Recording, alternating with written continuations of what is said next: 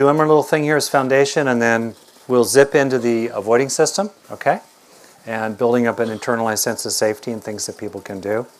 Liking and wanting. So, as I said earlier, very quickly, summarizing a lot of Western and Buddhist psychology, moment to moment to moment, there is what's called a hedonic tone in psychology, or a feeling tone in Buddhist psychology, in the aggregates, in the foundations of mindfulness. The feeling tone of experience being, for sure, pleasant or unpleasant or neutral. And I would posit that a fourth feeling tone is evolving in us, and it's kind of useful to think about it, a sense of things being heartfelt or not. They can't be simply deconstructed into merely pleasant or unpleasant or a combination of. Okay. What the brain then does is that it responds to the feeling tone. And then trouble begins. Okay? So, if you think about it, it's natural to like what's pleasant and dislike what's unpleasant. Right? If something tastes sweet, we like it, we want to swallow it. If something tastes disgusting or poisonous or wrong, we don't like it, we want to get it out. These are natural animal responses. Where we get into trouble is when we move from liking to wanting. All right? So, if you think about it, imagine you're at a party, great food, fantastic, and then they bring you dessert. Right? So this luscious dessert, then they force a second helping upon you. Oh my God, no, don't do my diet, forget it. So you take it anyway. You eat it. Then finally they want to give you a third helping. You're totally stuffed. You've already had dessert twice. And they put some on your mouth. They say, doesn't that taste sweet? Don't you like it? You go, oh my God, I love it. And then they say to you, don't you want more? No more. No mas. Right? So you can see that it's possible to separate liking from wanting. Or flip the other way. You see these people in Vegas casinos, Reno casinos, playing the slots, or here in California, and then it pays off, they look at it, and they just keep playing the slots. Or certain drug addicts, they get the fix, but they don't feel anything, particularly as a result. That's why it's said, as the slide says, liking without wanting is heaven, but wanting without liking is hell.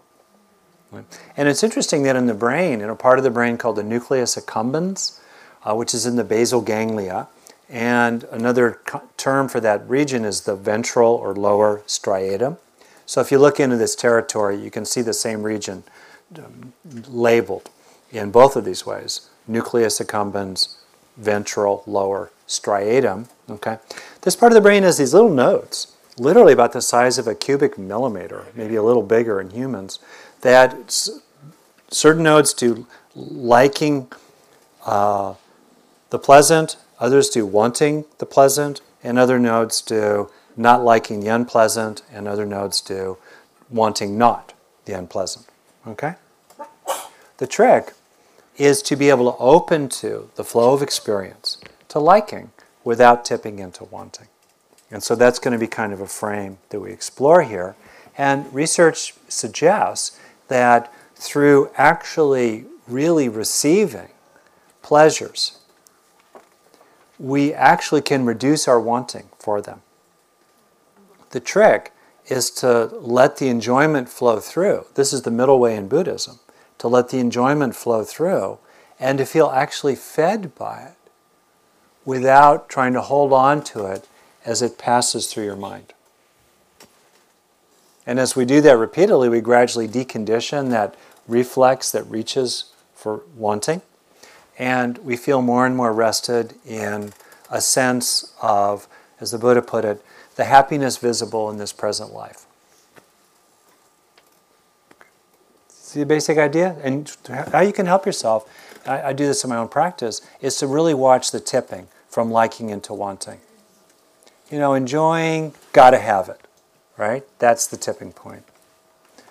Unpleasant, getting angry at it. That's the tipping point. Any questions or comments about this? But be careful. I think there are people who talk fast and loose about a Western Tantra, and like my guru said, once a philosopher, twice a pervert. So the brain evolved to want what it likes. So be careful with what you like, because it's fairly easy to get caught up into forms of wanting that you might be underestimating. Okay. Oh, great. In the back? Microphone? Thanks for doing that. And these are some ways to practice with wanting and liking. Wanting being, in the Buddhist language, tanha, and chanda, wholesome desire. That's what chanda is. Okay. So related to that question of wanting versus liking, so when one is trying to achieve goals, like, we're so often, our culture says you have to have goals in order to, move forward in life, etc. How do you, what are some of your words of advice with kind of that balance with goal achievement and so forth? That's great. So, and again, this is the point of all this, is to be able to be in the world and really enjoy life. Think about another person that's vulnerable, that you care about. You would wish for your friend to have a deeply enjoyable life, right? You would wish for your friend to have true love. You would wish for your friend to live long and healthy. You would wish for your friend to eat cherry pie a la mode, right? To see beauty, to enjoy sunsets, to stroke cats, right? You would want that for your friend. You would also want your friend to be able to fulfill her talents. Let's say it's a woman. To fulfill her talents, to manifest her abilities, to make the biggest possible contribution that is within her reach to give, right? And you'd wish for your friend that she got recognition, that appropriate recognition, that she took in, that people really valued her and were grateful to her and respected her. And you would wish for your friend that she made good money, let's say, in whatever context that is for that particular kind of occupation. You would wish that for her, right? Well, if it's wholesome and benevolent and moral to wish that for another being, it's equally benevolent and moral to wish it for ourselves. This is huge, because that's actually hard for a lot of people. It's like, well, I could wish it for you, but it's not okay to wish it for me. Right? Now, we would also wish for our friend, right? And doing it as the friend test is a very useful way to kind of dislocate it and then see what the path of wisdom is, and then increasingly try to internalize whatever that path of wisdom is. Flip it around. You would also wish for your friend that she could hold her life lightly, that she would enjoy pleasures without getting caught up in them, that if things changed and she couldn't have that pleasure anymore, it wouldn't be experienced as a terrible loss. In Tibet they have these 5 reflections. Is it given to me to escape dying?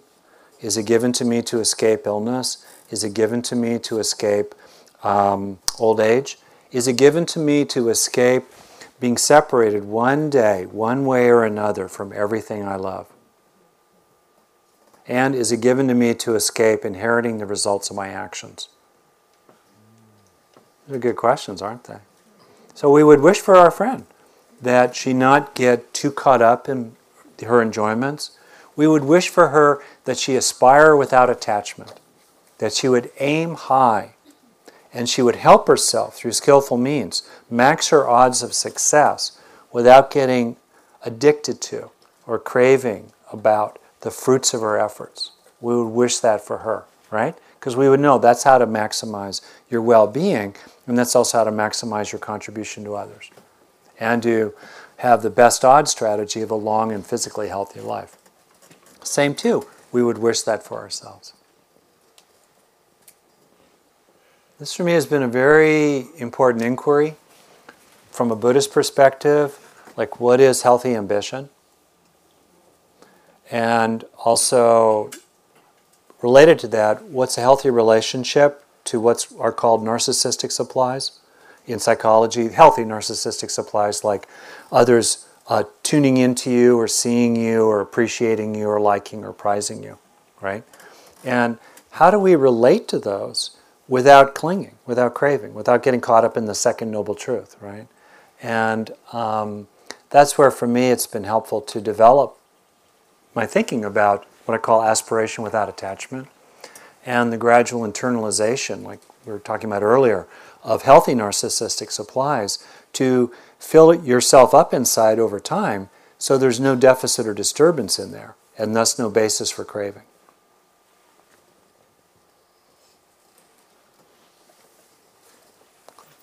And then related to that, one last thing.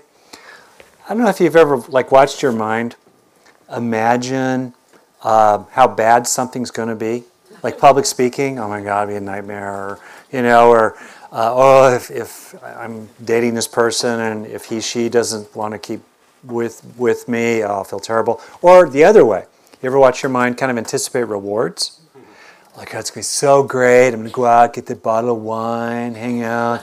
So much fun. I'm going to meet my friend for coffee. It's going to be fantastic. That latte is going to taste so good, right? Or I'm going to do this thing, and they're all going to love me. I'm going to say this thing in the business meeting, and they're just going to be bowled over by my brilliance. All right, we do that. You notice that kind of thing? Right? Your mind's like my mind then. All right, so it's normal. It's okay. And it's interesting, because most animals don't do that, right? We do it. Maybe cetaceans, the big brains do that. That's supported by these neural substrates in the default network, in the midline of the brain, which is the neural basis for what I call the simulator. You know, like in Star Trek, they have the simulator, virtual reality. Okay. So we spend a lot of time in the simulator. Here's an interesting thing. Have you ever noticed that the promised pains or the promised pleasures in the simulator rarely turn out to be as intense as promised? Yes. The actual pains, when you do the public speaking and you flub that word and you feel a little silly, but whatever. Or that person breaks up with you, bummer, but you can move on, right? Or you make that brilliant comment in the meeting and they kind of look at you like, yeah, great. You know? Why is that? And I think it's because the producers of the reward experiences, including anticipated reward or penalty or pain, anticipated pleasure, anticipated pain, the producers of that are in subcortical regions that are ancient, 200 million years old. That oldest, most primitive mouse in there is saying, cheese is fantastic! When you have cheese, it's nice, cheese. On the intensity scale, it's a 2 out of 10. It's nice, cheese, good. But the little mouse is always trying to tell you, get the cheese, it'll be great. Forget how mediocre the last cheese was. Keep chasing cheese. Right? Because that's how you keep animals alive. They're neurotic, but they're driven to get cheese. Or avoid sticks. Oh, sticks are horrible. Avoid that stick, right? See what I mean? And so when you start recognizing that, and you can observe it in your own mind, again, it moves you to a little more disenchantment about the promised pleasures or pains. They're not so great.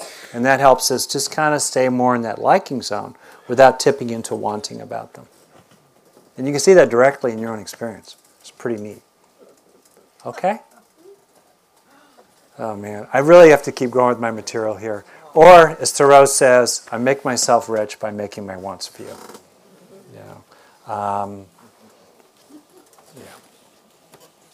Or, here's another one. Ajahn Chah's great quote. This one I think about routinely. Letting go. See, it's about letting go. This is the Buddha's middle way. Opening to the pleasures and, frankly, opening to the pains of life with a recognition of their transience, while meanwhile resourcing ourselves with wisdom and with concentration and with virtue and loving kindness and generosity and so forth. So it's a practice of letting go. And as you see here, Ajahn Chah, this Jack Kornfield's primary teacher, a number of other people in the lineage that Spirit Rock is sitting in, he says if you let go a little, you'll have a little happiness. Let go a lot, you'll have a lot of happiness. Let go completely happy. So the question is, how do we enjoy the pleasures of life or tolerate the pains of life while simultaneously letting go? That's equanimity. Okay? Good. How about we move into practice? Oh, okay, I have one more great quote. How did I know?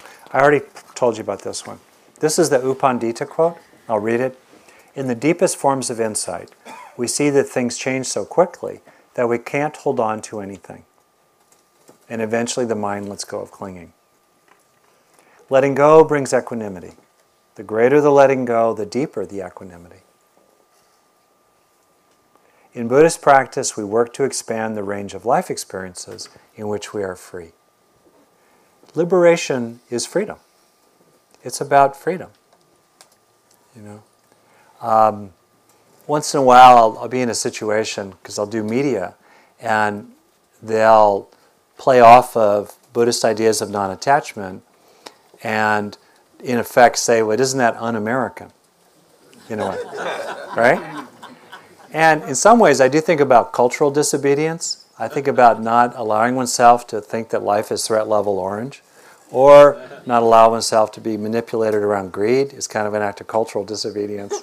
I actually think that people, if you think about American values around freedom and self-reliance, to me the essence of freedom and self-reliance is Dharma practice.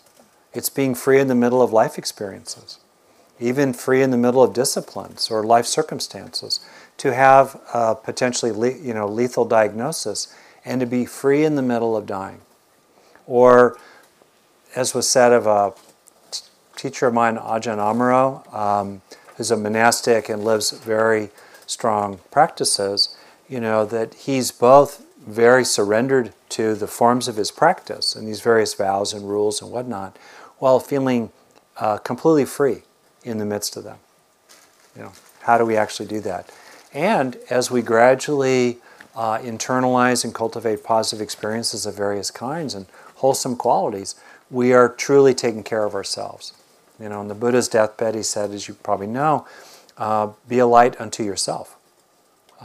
Take care of your own growth. Don't rely on others for that. Be your own primary teacher. Okay. Maybe one last question or comment before we slide into safety, fear, helplessness, defeat, and anger. All right? How about the man in the front right there? It's easy. And let's maybe get some windows open, a little stuffy in here. My hot air, whatever. Okay, right there. Man, right there. Mike, there we go. Okay, great. I apologize. I'm a little sleepy if it doesn't come out so fluidly. I was surprised recently when I discovered that there exist discriminations against certain genders, women especially, in certain monastic orders around the world. And we hear so much about the differences in our hormones, and so how can we, what within modern neuroscience is important for us to understand so that we can more deeply connect with each other and create peace, contentment, and love? Could people please ask me or say trivial things? It's not happening, is it? It really isn't happening. It's really not happening. All right. Just the first start. Yeah. Well, I'll partly because it's my own mind stream, I'll reveal it because it speaks to your thing. Just before you finished, I was thinking of the Pat Benatar line, "Love is a battlefield." And what I mean by that is that talking about gender is a tricky business, whatever your gender is. But more fundamentally, where you took us at the very end was really quite profound, obviously. So I'll try to, again, discipline myself to be succinct because the topic here is equanimity, and as I also think about it, you're right. Relations with one's own gender, with other genders, and to the gendered aspects to oneself, within oneself, are certainly major topics for equanimity. So quickly, in Buddhism, as you may well know, as in many of the other world's traditions, there's just been a dominance of patriarchy, male-dominant structures historically for a long, long time. The Buddha, in his own time, abandoned his wife and young child to go away and do his own practices. In his time, there was some sense of a caste, his kin, would take care of his wife and child, but he was perfectly prepared to walk away. And I play myself from time to time with the notion of, what if the Buddha were a woman? I mean, historically it would have been unthinkable in that time, but it is interesting to play it as a thought experiment. How would the Dharma have been nuanced a little differently? Truth is truth. That's the word Dharma. I think it is true that things change, and if you cling to them, you suffer, and if you relax, you are happier. All right. However, it doesn't take a man or a woman to say that, but there are aspects of teaching. I think it is interesting to reimagine the Dharma from as if it were taught through in matriarchy, let's say, or if the Buddha were a woman historically. Okay. So that said, very recently, in certain quarters in Buddhism, there's been a willingness to ordain female monastics fully. This has been controversial in different ways. The position of, I believe Spirit Rock, I was on the board here for 9 years, and I termed off a few years ago, but I think Spirit Rock's position, and certainly my personal position, is, hello, long overdue. And I'm very glad that that process is happening, and I've done very small things on my own to support it. Okay, so I think that the Buddha also made it clear that awakening was accessible to anyone, householder or monastic, Brahmin or untouchable, man or woman, or transgender, ultimately. Awakening's not about those things. Okay. So I think, perfect love, imperfect relationships. I think we have powerful teachings, powerful light. We have muddy stained glass windows, muddy traditions. So for me, having had many teachers, none of whom were perfect, to be able to see through the imperfections to what's useful, and also but not be deluded about the imperfections. That's an art. So I would say that kind of institutionally. Individually, there's been a lot about the female brain, the male brain, and so I'll speak to that briefly. There is evidence that there are certain differences on average between adult female and adult male brains. But 3 important points. 1, just because you find a difference in an adult brain doesn't mean that it's innate rather than acquired. Because boys and girls, much research shows, start getting socialized very differently from an early age.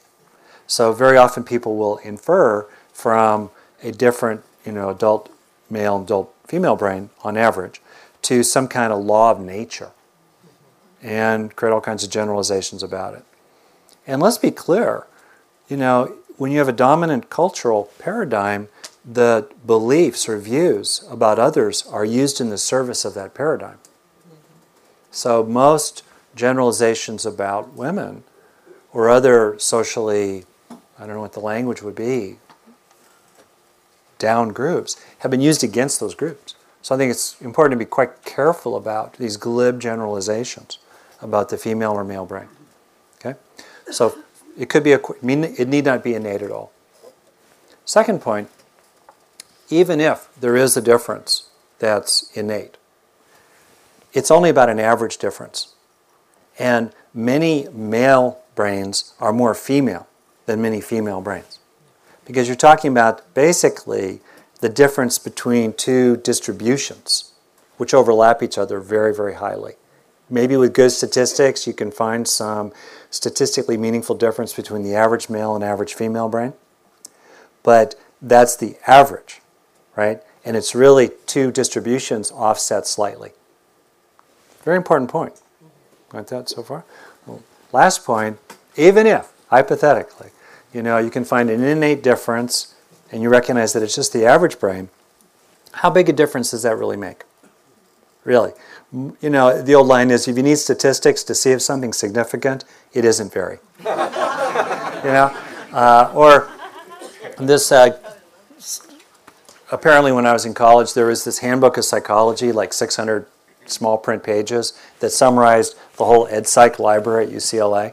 And then in the back of that summary was like a 40-page summary of the 600-page summary of the whole Ed Psych Library, everything that was known about human beings, people. And then in the back of the 40-page summary were 3 statements that summarized everything. Ready? Some do and some don't. The similarities outweigh the differences. And it's more complicated than that.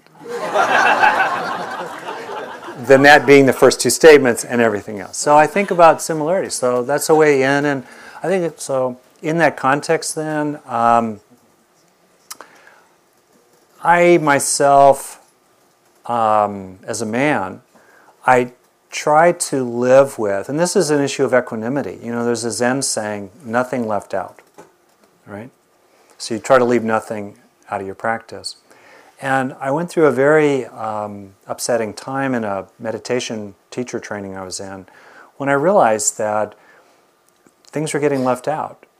You know, inevitably, this is true too. I'm white, male, heterosexual, middle-aged, professional, upper middle class, you know, economically American, Westerner, what have you. I'm leaving out so many things, right? And if you belong to a group that's been left out, being left out is not merely neutral, it's negative. Yet again, your voice, your view, your rhythm, your cadence, your dialect, your way of doing things is left out yet again. And so I went through a period of a lot of pain of just feeling that. And then I realized that you have to leave things out. Any perspective is partial. Any sentence has to leave out some words.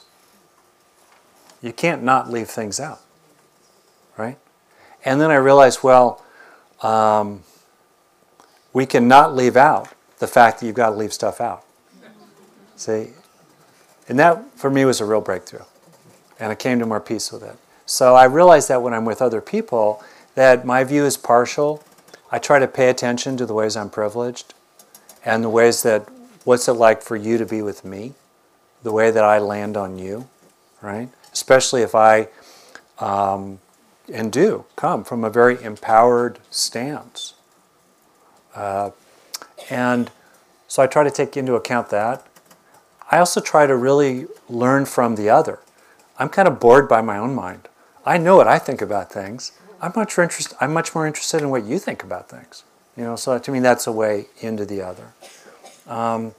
Also to recognize that suffering comes in all shapes and sizes. I've known a lot of wealthy people and Beverly Hills types who are as miserable as anybody else. I mean, pain is pain. They worry about this. Things have happened with their kids that, you know, their dog is dying. It hurts them. You know, pain is pain. And to see pain in other people, and also to kind of honor and stand up for my own. Just because I'm privileged in a variety of ways doesn't mean that my pain is not real. You know, or the way that you landed on me with those hobnailed boots in my heart didn't have an impact. About that. Then maybe the last thing I'll say about that, and I know there's a lot of territory, it's just obviously one thing. I think of this teaching from Gil Fronstel, he's a teacher here, been a teacher of mine from time to time. He said, you may need to put somebody out of your company because they're not coming to work on time. You may need to put someone out of your monastery because they're growing dope up in the jungle and that's not cool in Thailand, you know. You may need to put someone out of your bed, but never put anyone out of your heart. Right? You may need to distance from them. You may have a view that justice should be served upon them. And you don't have to put them out of your heart. So I try to really keep that in mind with other people. And honestly, be willing to be bothered by their suffering. You know, to be willing to get past that first 2, 3, 4, 10 seconds of kind of plastic persona to persona, mask to mask engagement, and slow down enough to let those ancient empathic systems, which are quite ancient, emotional empathy, resonance, and body empathy is very old in the brain. To slow down enough, 3, 5, 10 seconds, to tune into the other and to see the ways that they, like I, don't want to die. Or even worse, know that my children will die someday. To be affected by the other person. I think a lot of people kind of give generic compassion, but couldn't be bothered with empathy. You know? It's kind of a default, oh yeah, I wish you were well. I wish you didn't suffer. May you live with ease. What's the Queen of England wave? May you live with ease. You know, but they couldn't be bothered to really feel that you're not. So for me, that's a great gift too. And to, maybe to finish up, to let other people feel felt by you. That's Dan Siegel's great phrase, feel felt. People want to feel felt. So to give them the dana, the generosity, the gift of feeling them and letting them see in you that you felt them. That's a very beautiful gift for other people. And it does tend to calm, it does tend to pour oil on troubled waters. You know, if there's conflict, to let other people feel felt by you, you know, tends to calm things down if there's an upset. Okay. Hopefully that was okay. All right. Good. How about safety, huh? You okay with that? And then a break? All right. We'll end very close to 5, plus or minus a couple minutes. I hope you stay to the good end, not the bitter end. But if you need to leave early, so be it. No bad karma. You're formally excused from bad karma for leaving early. Okay. So, all right? Yeah.